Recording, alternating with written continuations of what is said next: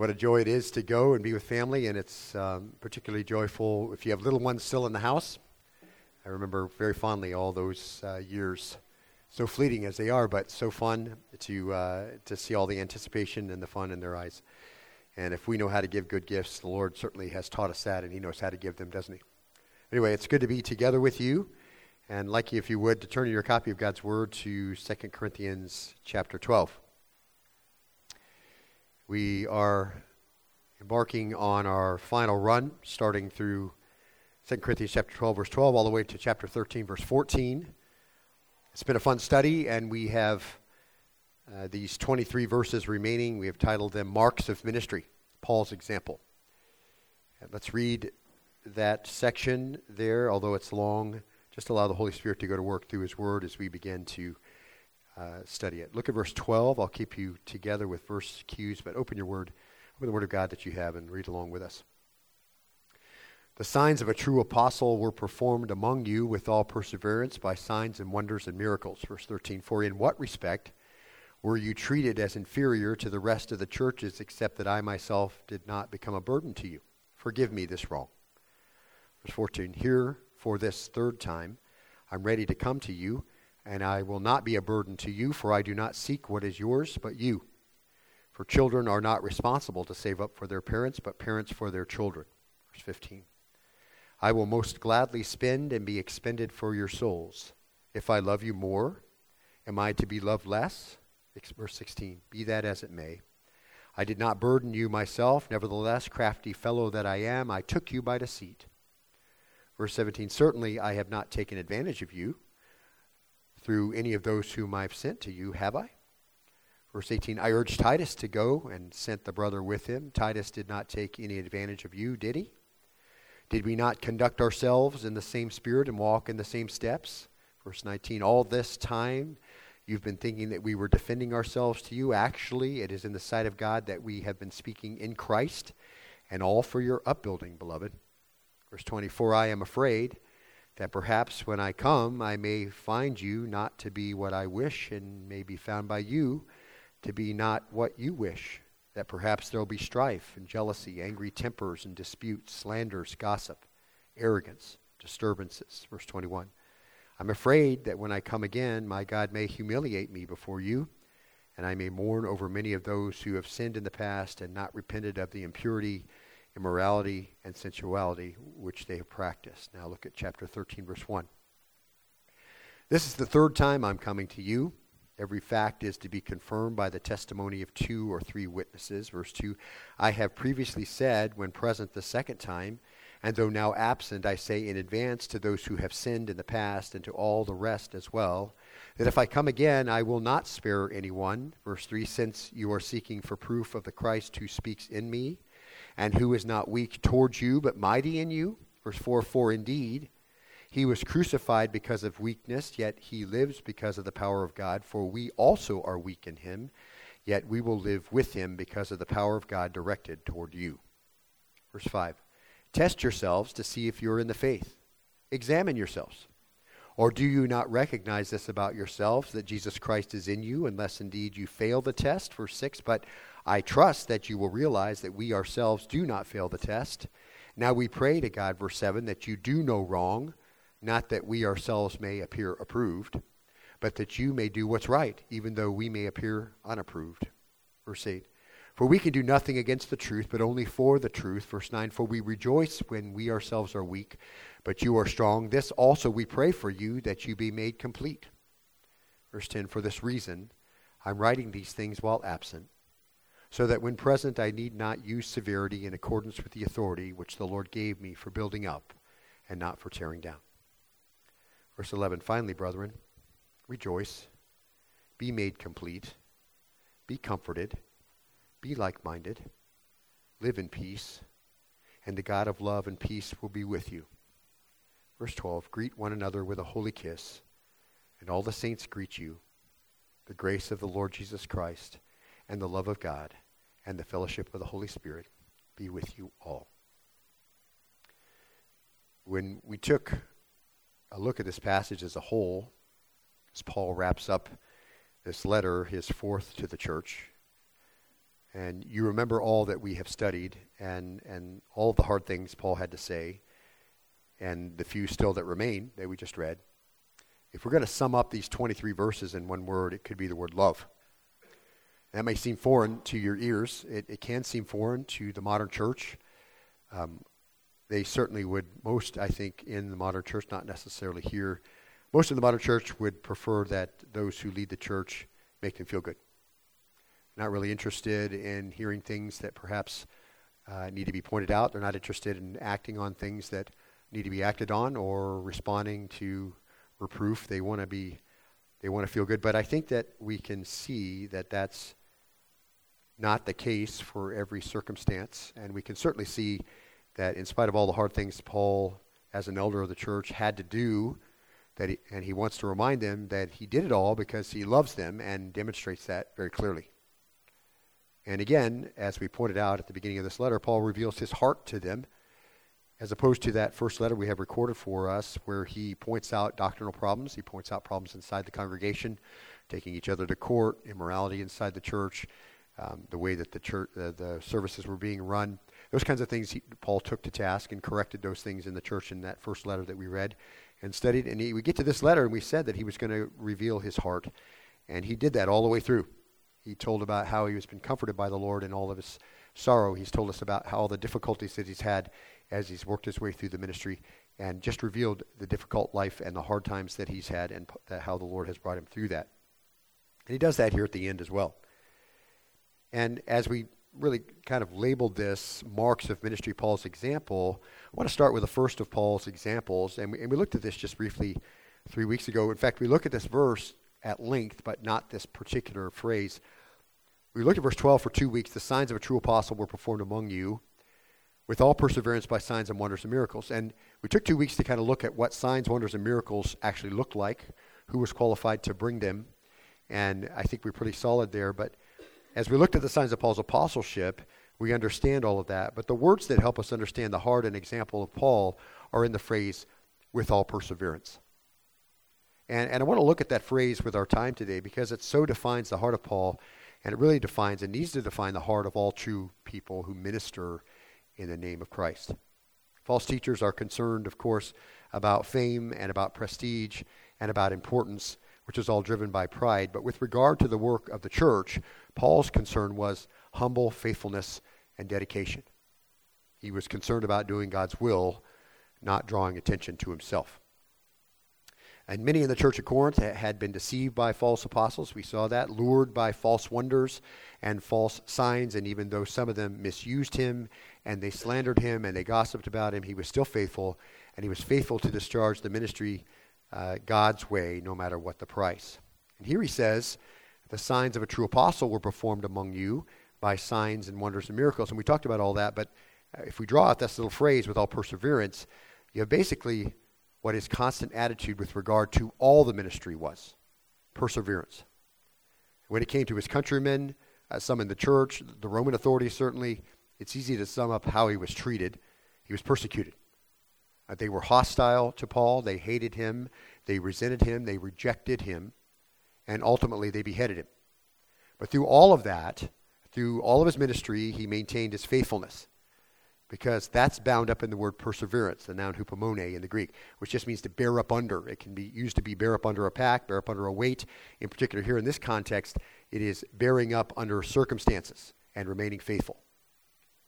And that's really our first mark in this section, serving as an example from Paul for those in the ministry. And here it is. It's bearing up and remaining faithful in the service of ministry. Now, I think we can say pretty confidently and with accuracy that I don't think any minister has had to put up with all that Paul has had to put up with, which I would just say makes the illustrations and the marks and the example all the greater for us. In other words, if he could put up and be faithful with all that he had to put up with, the things that we have to put up with, you can certainly find perseverance and faithfulness in that. And in a world where people bail out at the first sign of difficulty, a little opposition, and they leave, or too busy with their life to plug in, Paul remained faithful under hostility and persecution for his whole ministry.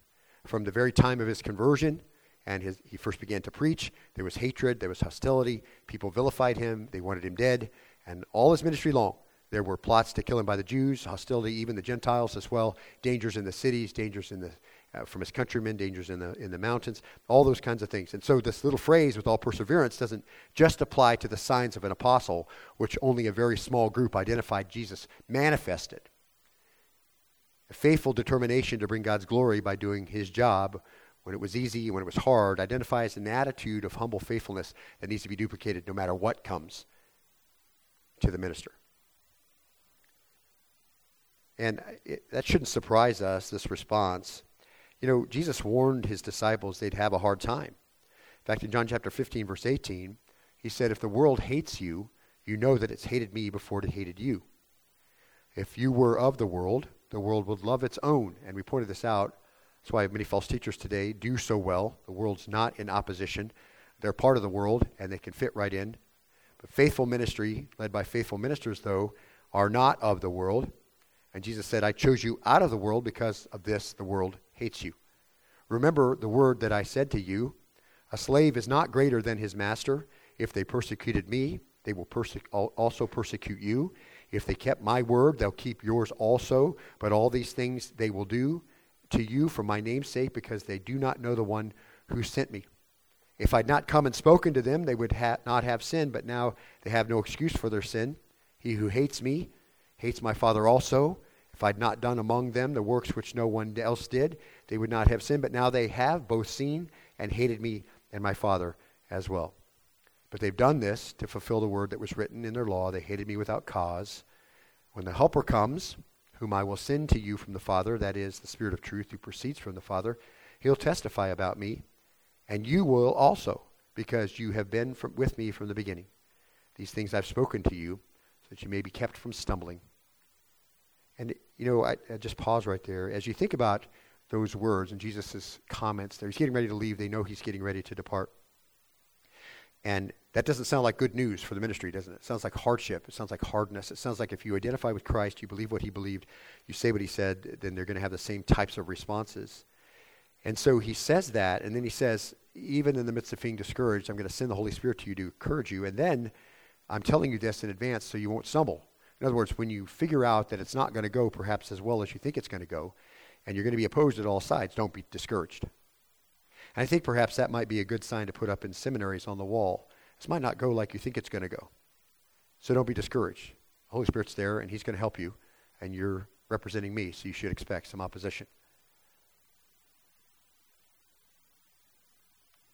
These things I've spoken to you, that you may be kept from stumbling. They'll make you outcasts from the synagogue, but an hour is coming for everyone who kills you to think that he's offering service to God. These things they will do because they have not known the Father or me, but these things I've spoken to you, so that when their hour comes, you may remember that I told you of them. These things I did not say to you at the beginning, because I was with you. I'm going to leave. Things are going to get more difficult, and I want to make sure that you know that, and that's not a bad thing. It's really affirming how it's supposed to go. And faithful ministry is always going to have to include bearing up and pushing through. And again, it's nothing new. If we go back to the prophet Jeremiah, one of my favorites, Jeremiah chapter 1, verse 17, the Lord is commissioning Jeremiah, and he says this to him. He says, now gird up your loins and arise, and speak to them all which I command you, and do not be dismayed before them, or I'll dismay you before them. Now behold, I've made you today as a fortified city, and a pillar of iron, and as wall of bronze against the whole land, to the kings of Judah, to its princes, to its priests, and to the people of the land. They'll fight against you, but they will not overcome you, for I am with you to deliver you, declares the Lord. Now that doesn't sound like a great invitation to come and minister. You're going to go, and you're going to have difficult times, and I'm going to have to really fortify you in order for you to last, and you're going to speak to all kinds of people, and they're going to fight against you, but they won't overcome you. So gird up your loins, arise, speak the truth to them, which all I command you. And that's the same idea. Bear up, persevere, push through. It's going to be tough going, but I'm with you. We see the same thing with Ezekiel. Ezekiel chapter 2, verse 3. He says to me, Son of man, I'm sending you to the sons of Israel, to a rebellious people who've rebelled against me. They and their fathers have transgressed against me to this very day. And I'm sending you to them who are stubborn and obstinate children. And you shall say to them, thus saith the Lord God. In other words, you're going to reiterate things that I've told them already so that they can hear it. As for them, whether they listen or not, for they are a rebellious house. There's the second time. They will know that a prophet has been among them, and you, son of man, neither fear them nor fear their words, though thistles and thorns are with you, and you sit on scorpions. Now, that doesn't sound like a great job description. Neither fear their words nor be dismayed at their presence, for they are a rebellious house. There's it is again. But you shall speak my words to them, whether they listen or not, for they are rebellious. There it is again. So again, here's a prophet being called by the Lord, being warned in advance. He's going to have opposition, difficult times he's going to go through. It shouldn't surprise him. The Lord's going to fortify him, but they're a rebellious house. They may not listen to a single thing he says, but he's still doing exactly what the Lord wants him to do. Push through, persevere, give them my words, you're doing my work. And difficulty seems to always go with the preaching of the message of God's truth, with the ministry of God's people, Jesus' hands and feet. If you think about John the Baptist, he comes and he makes the way clear for Jesus. He drew these huge crowds out to him at the Jordan River. They ask him all kinds of questions, and he answers the questions. And all the time they're laughing up their sleeve at his apparel and his diet. But he persevered, and he continued with his message until it was intolerable, and his head was chopped off, and it was presented on a plate at a party for everybody to laugh at. And Jesus, of course, who taught like no one ever before or since. In fact, Matthew says that when he would finish speaking, the crowds would be amazed because his teaching was as one having authority and not as their scribes. And his earthly ministry was fraught with difficulty, people opposing him on every side. And he had to push through and persevere, and he humbled himself to the point of being executed, even execution on the cross by the hands of those he came to save. And this kind of ministry and this kind of idea, I think, is an overlap of things we've looked at before. But persevering through difficulty is part and parcel of the ministry. And it might be helpful to know that one of the direct sources of difficulty in order to teach us to persevere, and certainly through which all difficulty is filtered, is the Lord. In other words, we can see that in the passages that we've looked at already, we saw it in the life of Paul. We certainly saw it in the life of Peter, before them in the lives of Abraham and Isaac. Some examples really of the stated purpose of God.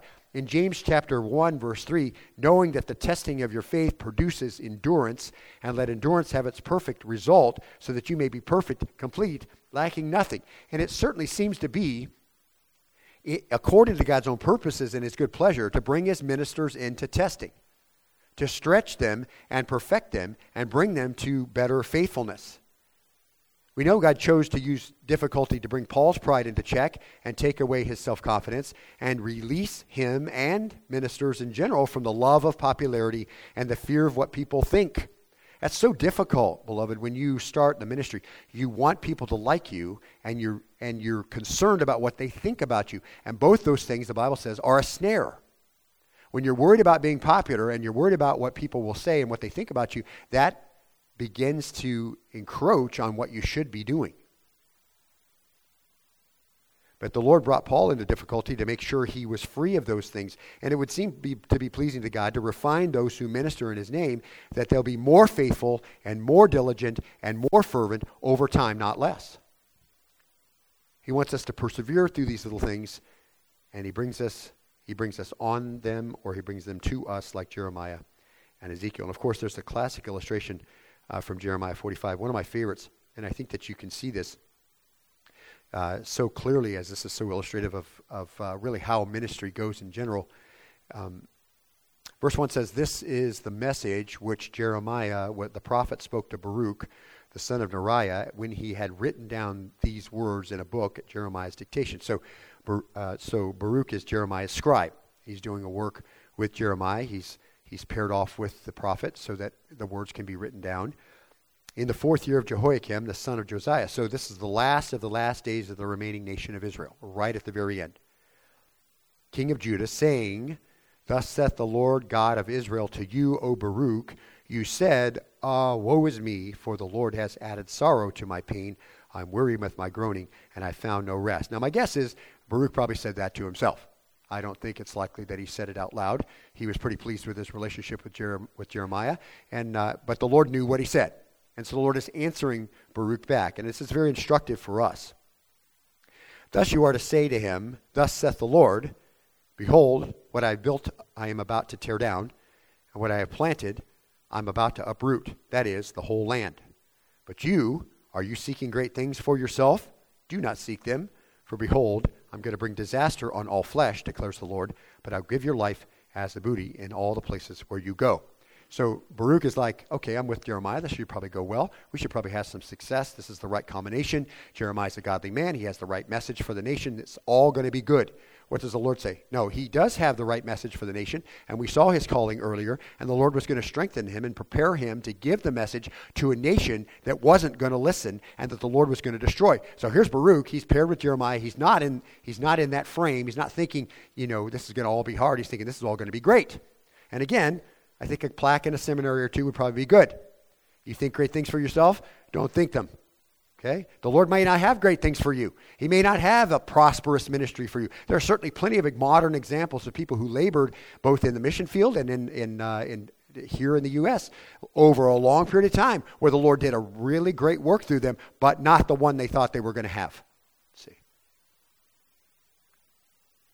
So Baruch is told to persevere, and here it is, with no chance of great recognition, no chance of reward, and he's in the last days of the nation. Just persevere. You're here to do the work I want you to do. And so, beloved, if you think about that, it shouldn't surprise us then that those ministering in the last of the last days of the church age, which I don't think anybody would argue that we were in the last of the last days of the church age, with Israel in the land and all the things that we see coming in, falling into place around us, that they should have to push through hardship too, correct? If you think about it, turn to 2 Timothy chapter 3, verse 4. I want you to look here, and I think you'll find this is very, very much in line with what we've looked at already. Look at 2 Timothy 3.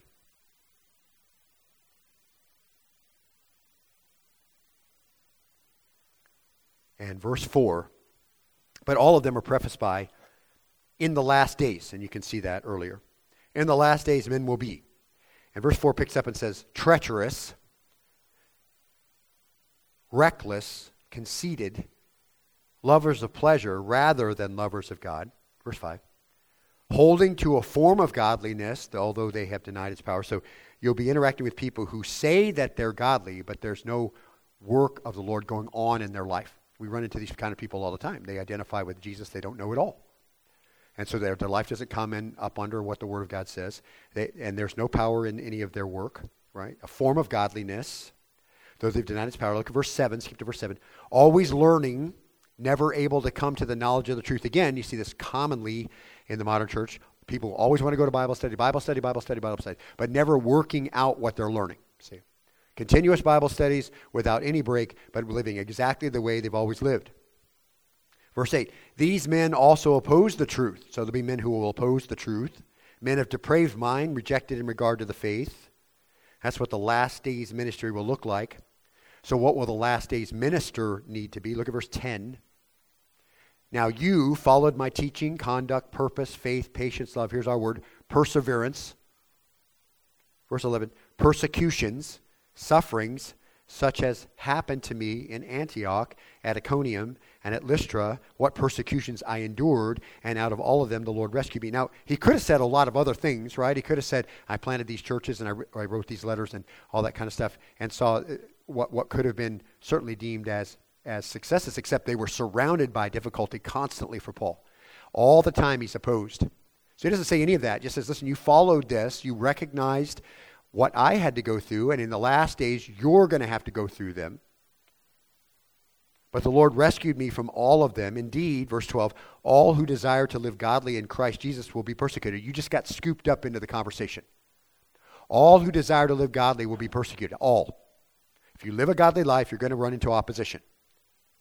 But evil men, verse 13, and impostors will proceed from bad to worse. You think it's bad now, it's going to be a lot worse. Deceiving and being deceived. You, however, verse 14, continue in the things you have learned and become convinced of, knowing from whom you have learned them. Now look at chapter 4, verse 1. I solemnly charge you in the presence of God and of Christ Jesus, who is to judge the living and the dead, and by his appearing and his kingdom, preach the word. Verse 2, be ready in season and out of season.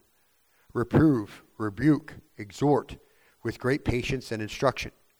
For the time will come when they will not endure sound doctrine, but wanting to have their ears tickled, they will accumulate for themselves teachers in accordance with their own desires, Verse 4, and will turn away from their ears from the truth, and will turn aside to myths, but you be sober in all things, endure hardship, do the work of an evangelist, fulfill your ministry. Now, what could he have said? He could have said, preach the word and do miraculous signs and wonders and draw them all back. Does he say that? No, because Timothy wasn't one of those who did that, did he? What did he tell him to do? Faithful, persevere, endure work. Do it when you feel like it and when you don't. That's in season and out. Do it when they want to hear it and they don't want to hear it, in season and out. And while you're doing it, people will leave you. In the middle of ministry, they're going to leave the church that you're ministering and they'll go and follow things that they like better. That's going to happen, he says. So persevere through ministry. And it's well-pleasing to God, who can make it hard to refine those who minister in his name. And that is well-pleasing to him.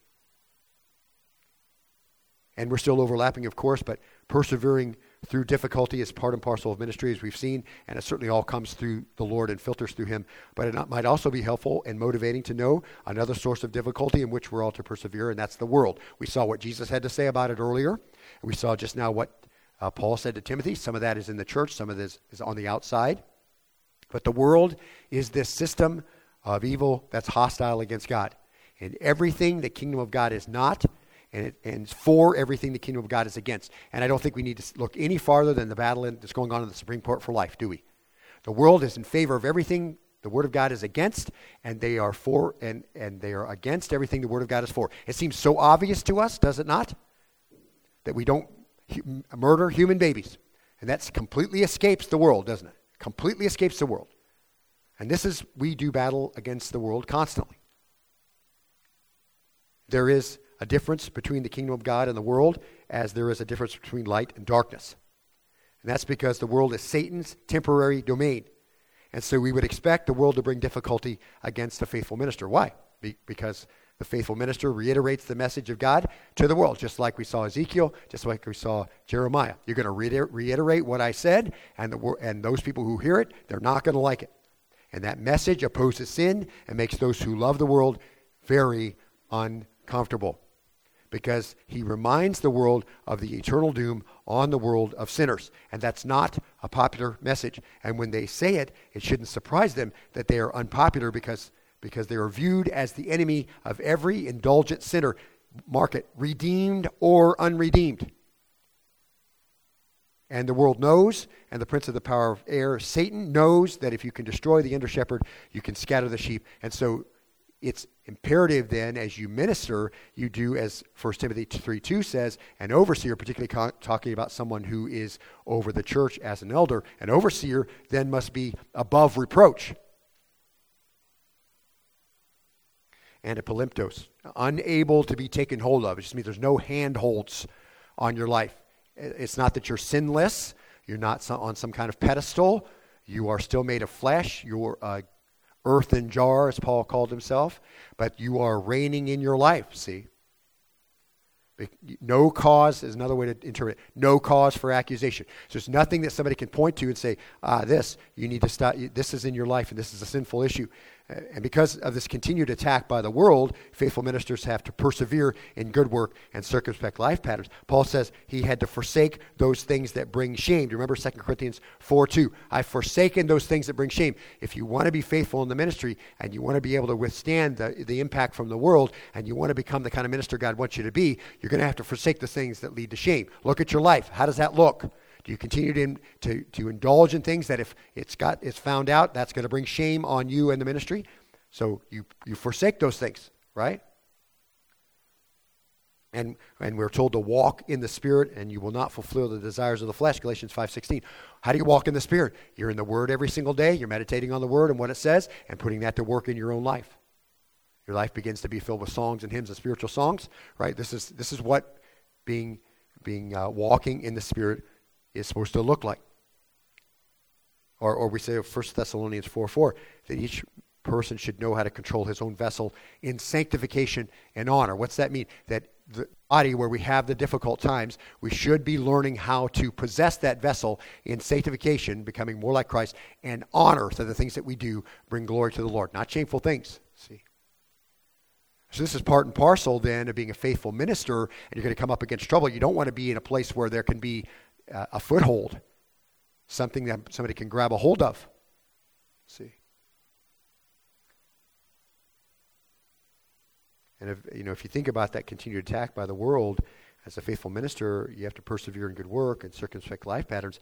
The rest of this chapter, 2 Timothy 3:2 and following, gives guidance on what that's supposed to look like for those who want to stand in the pulpit. But it takes in a lot of other things as well. Wives of deacons, and then as it moves on through everyone. Perseverance is part and parcel of ministry, and perseverance through God's testing and the circumspect life and the hardship in the ministry and teaching truthfully and fully the Word of God, which deals with the souls of men. Perseverance there brings about a refinement that is pleasing to God. See? And as a footnote, in contradistinction to that, false prophets are just the opposite. And because Paul is addressing them, I think it's important just to say, as a side note, they deceive people, they dupe people, they disillusion people, and sometimes literally condemn people to destruction by their lies. That's what they are doing constantly. And they are received with open arms, and they're applauded because they're really part of the world's system. They're emissaries of Satan. They're ambassadors of Satan who runs the world system, so they're in perfect partnership with it.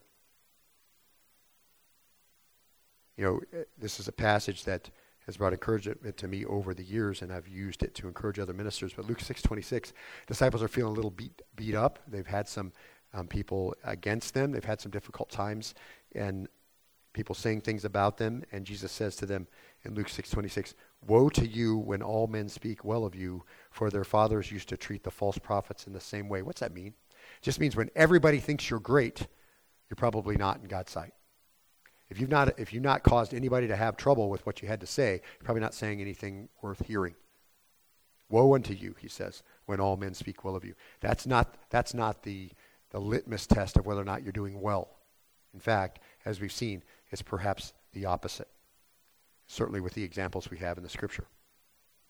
And again, as we've seen before, and again, this is an overlap, it's when you do all of these kinds of things, when you're dealing with the souls of men, when you're persevering through God's testing, when you're struggling through and you're preaching the word and you're ready in season and out, all that stuff, it's very unlikely that you're going to see any reward here for persevering. And I think it's important to remember this.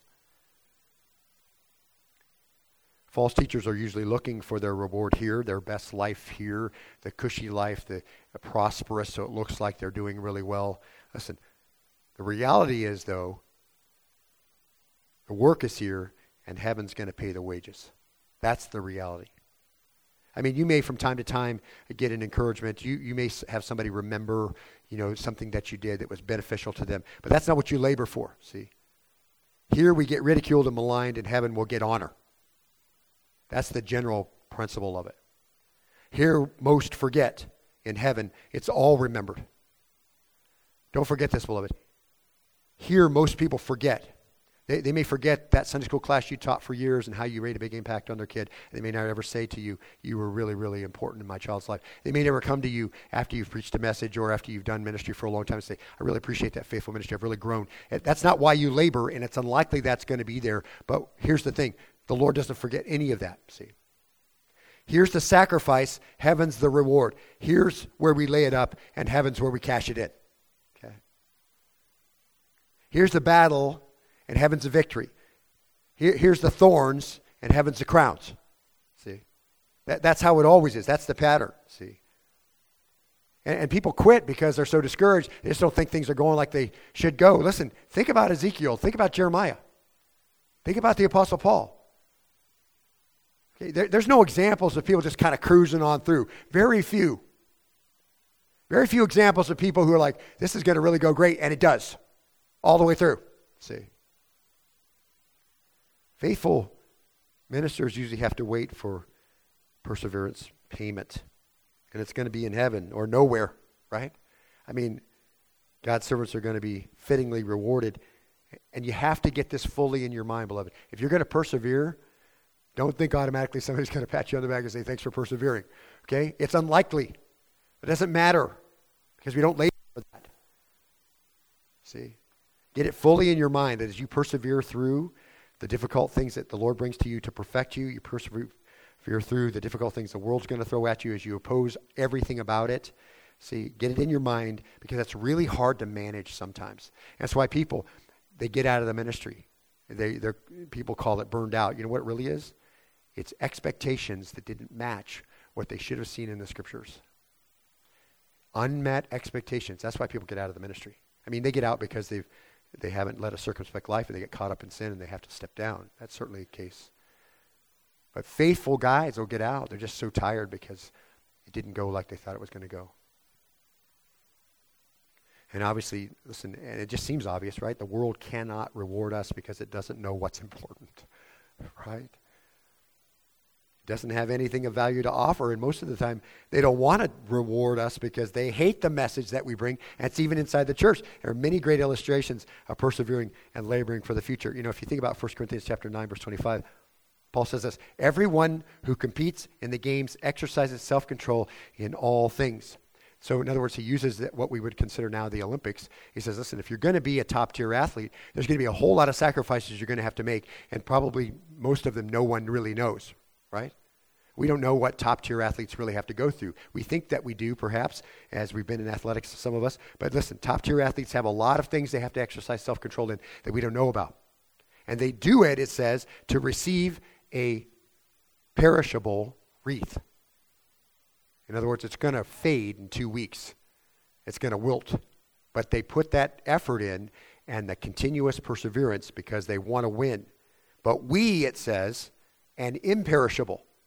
So what's the illustration? We're working just as hard. We're making just the same kind of sacrifices. And what we're going to inherit is something that won't fade. Therefore, Paul says, I run in such a way as not without aim. I know what the rules are, and I'm running according to them. I box in such a way as not beating the air. I'm not wasting my efforts on things that aren't going to matter. But I discipline my body and make it my slave. There's that circumspect part of life, right? Putting aside, forsaking those things that bring shame. I discipline my body to bring it into my slavery. I recognize in my flesh those are the things that are going to trip me up. So that after I've preached to others, I myself will not be disqualified. I want to make sure that I'm on the path, see? But I inherit an imperishable wreath. 1 Peter chapter 5, this is one that's a big favorite of mine in the ministry. Verse 1, it says, therefore, Peter says, I exhort the elders among you as your fellow elder and witness of the sufferings of Christ, in particular also of the glory that's to be revealed. So Peter stands in a position that subsequent ministers don't stand in. They didn't get to see the glory of the resurrection of Christ, right? They weren't there when Christ was going through his ministry. Peter is in a different position, but he's speaking to those who are going to come along behind. It's directed towards those who are going to come along behind. Verse 2, shepherd the flock of God among you, exercising oversight. So in other words, you're going to have to be actively involved in guiding those under your care. Exercise oversight, not under compulsion. So you got to make some decisions, and don't do it because you have to, but what? Voluntarily, according to the will of God. That's God's will for you to do it that way, and not for sordid gain. In other words, not just because they pay you, but with eagerness because you want to. Verse 3, not yet as lording it over those allotted to your charge, but proving as examples to the flock. In other words, not telling them to do something and not then grabbing a hold and helping. You're just kind of commanding everybody and not doing it. You're supposed to be an example. Do it that way. And again, perseverance, push through. Do the job, right? And when the chief shepherd appears, you'll receive an unfading crown of glory. You're laboring, but you're not going to see the reward until later. But the Lord says he's going to give that to you. Do it that way. Very simple. What's a pastor supposed to do? You just read it. I mean, churches have all kinds of expectation of what their pastor's going to do. You know, as I tell guys who are going out into the ministry, listen, you need to set up very clearly at the beginning what your job is. Because your job is not defined by what the expectations of the church are. Your job is defined by what the great shepherd says you're supposed to do. And everything else then falls perhaps inside a gift set if you have some time to apply to it. But you're supposed to exercise oversight. See? And you're supposed to do it in such a way that they are equipped to do the work of the ministry. And when you do it that way, you labor for a future that's bright. One of the most wonderful illustrations is found in Isaiah 49:4. I think you'll find it might be your favorite, particularly if you're going through a difficult time or you're struggling or you're discouraged. Here's what Isaiah says. And you know Isaiah's ministry. You've read about how he was called into ministry, the things that he had to go through, again, towards the end of the nation in the land. Verse 4 says, "But I said," that's what Isaiah says, "I have toiled in vain. I've spent my strength for nothing and vanity." You ever felt that way? You labored and you did all of that, and then it didn't really come out like you thought it was going to come out, and it just doesn't seem like people will respond.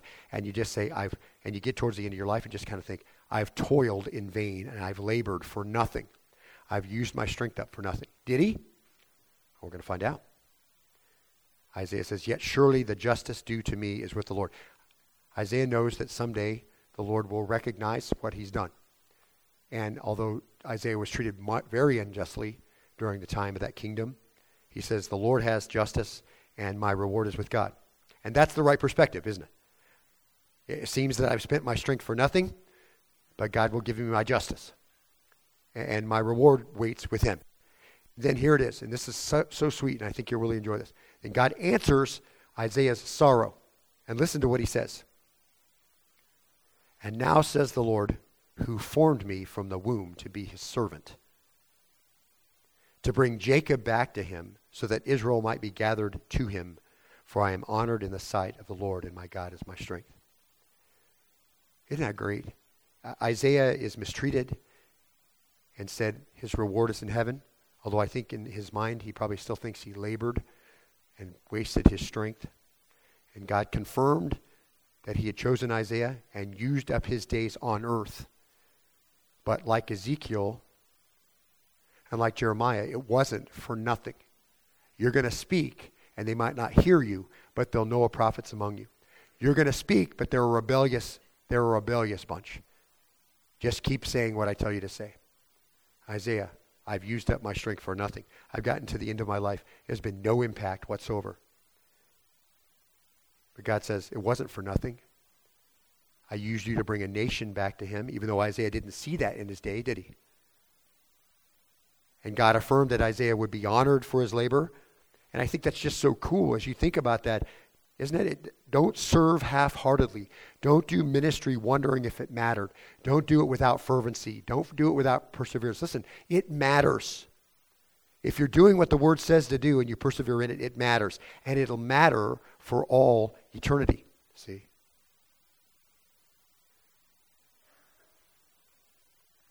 Prophets persevered through hardship, knowing they had a reward coming. Jesus persevered through death, knowing that he would receive the honor due him, and he'd have the glory again as he had at the beginning with the Father, and he would bring many sons to glory in the process. And the apostles persevered, many of them knowing their death would be at the hands of those they ministered to, many of them knowing what their death would be at the beginning of their ministry, how they would die. And they looked forward to a reward for the future. Hebrews 11 is full of people like that, full of people like you and me and missionaries and believers all around the world who understood that they didn't labor for this kingdom, and it's unlikely they were going to get any thanks for persevering. But they understood that their life was not their own. They were bought with a price, so they glorified God with their body, which is the Lord's. See? And those who have followed after, who are faithful ministers, beloved, following Paul's example, have persevered. They know and are reminded that the reward is not here. And R.C. Sproul embraced that very well, that idea, in his book, A Taste of Heaven, Worship in the Light of Eternity. He said, quote, "You can grieve for me the week before I die if I'm scared and hurting, but when I gasp that last fleeting breath and my immortal soul flees to heaven, I'm going to be jumping down the golden streets, and my biggest concern, if I have any, will be my wife back here grieving. Mark this, when I die, I'll be identified with Christ's exaltation. But right now, I'm identified with his affliction." That's the right idea, isn't it? He understood that very clearly. Grieve for me in the middle of the last parts of my life where I'm in pain and having a hard time. You can grieve for me there. But don't grieve for me the second I leave. Because when I leave Christ's affliction and I get Christ's exaltation. See? He labored his whole life and he understood that to be the case. Here's the affliction and heaven's the exaltation. Our true reward for our work in perseverance is in heaven because God is the only one, beloved, who knows the true nature of our ministry. God alone knows our motives. And this is important, I think, to add to this persevering. 1 Corinthians chapter 3, verse 13. Each man's work will become evident, for the day will show it because it is to be revealed by fire, and the fire itself will test the quality of each man's work. See? It's not just persevering in what you want to do, see. There's parameters about which you labor. And then the Lord takes a look at all of that at the end, see. It'll all be made evident. It's going to show forth the motives for everything.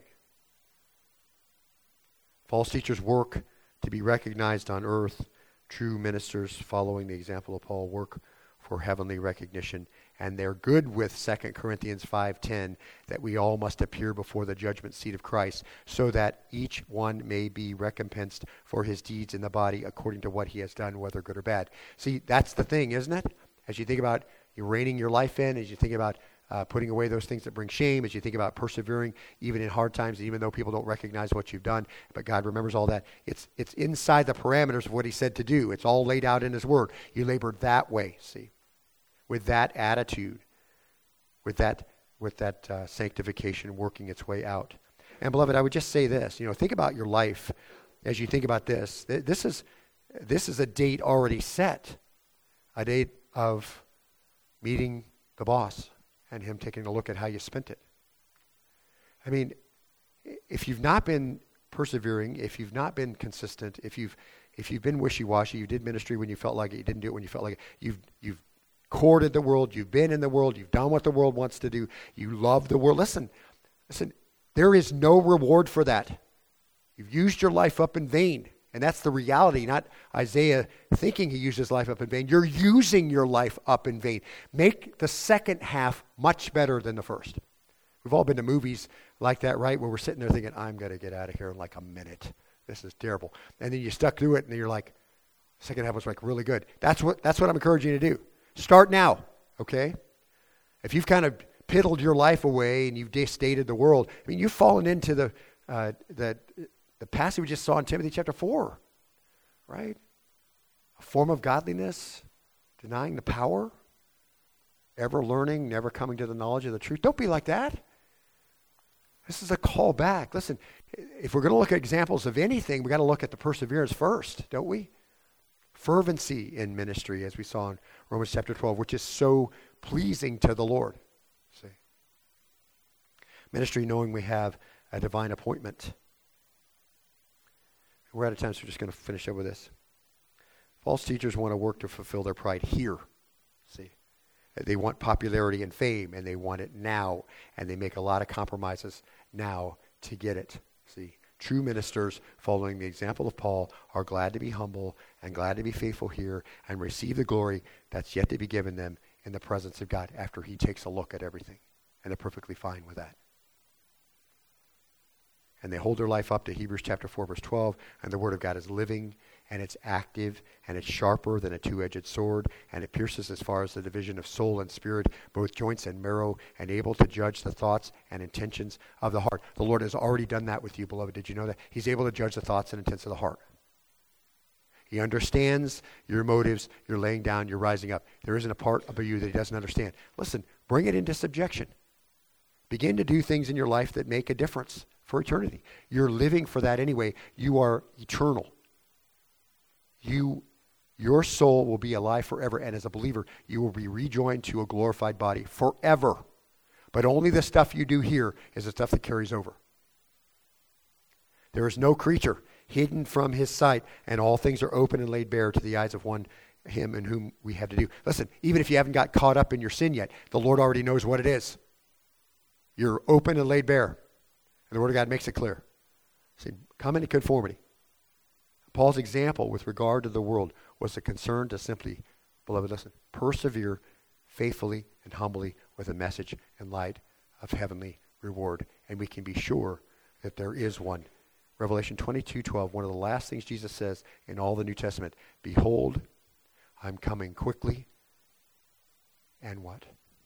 My reward is with me to render to every man according to what he's done. What a joyful thought that is. If you live your life in perseverance and fervency in ministry, regardless of the way that the Lord makes it wash out, regardless of whether it came out like you thought it was going to come out, this is where it's at. See, this is where it's at. And I know many of you do this, and I'm so grateful for you. You minister fervently here, and you have for many years. I'm blessed to watch that. So the call is not necessarily, okay, everybody's doing a bad job. It's like every other thing we see in 1 Thessalonians. You're doing it, do so still more. See? And if you're not doing it, it's a call. Listen, there's accounting. Come up under it this way and be blessed in doing it the way the Lord wants you to do it. It won't be easy, and the Lord will delight in making you more like his son, and the world will oppose you, and when you're all done, the reward will be there, because the Lord doesn't forget any of that. Let's bow and be dismissed in prayer. Lord, we thank you today for the blessing of just being together. So grateful for the ministry and fellowship of the saints, and the ministry that we love and the things that we love to do for one another. And I'm so grateful that it goes on all the time here. It's going on now downstairs, faithful people persevering through ministry when it's hard, when they were busy this week, and they come and they discharge their ministry downstairs because they love being obedient to you. And Father, I pray you draw all of us that direction, to faithfulness and perseverance, finding our delight in walking in holiness and not in the world, to not be one who's always studying, never coming to the knowledge of the truth, but studying as we study, being perfected and be more like your Son.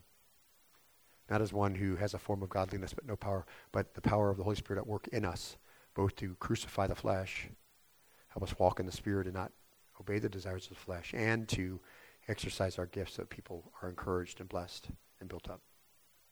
So that's our prayer today, Lord. It's simple enough. It's what you want us to respond, how you want us to respond. And we're grateful that you're a God who desires to, what he began will finish. Beginning a work in us, be faithful to complete it. For that we give you praise and honor. And it's in Jesus' name we pray.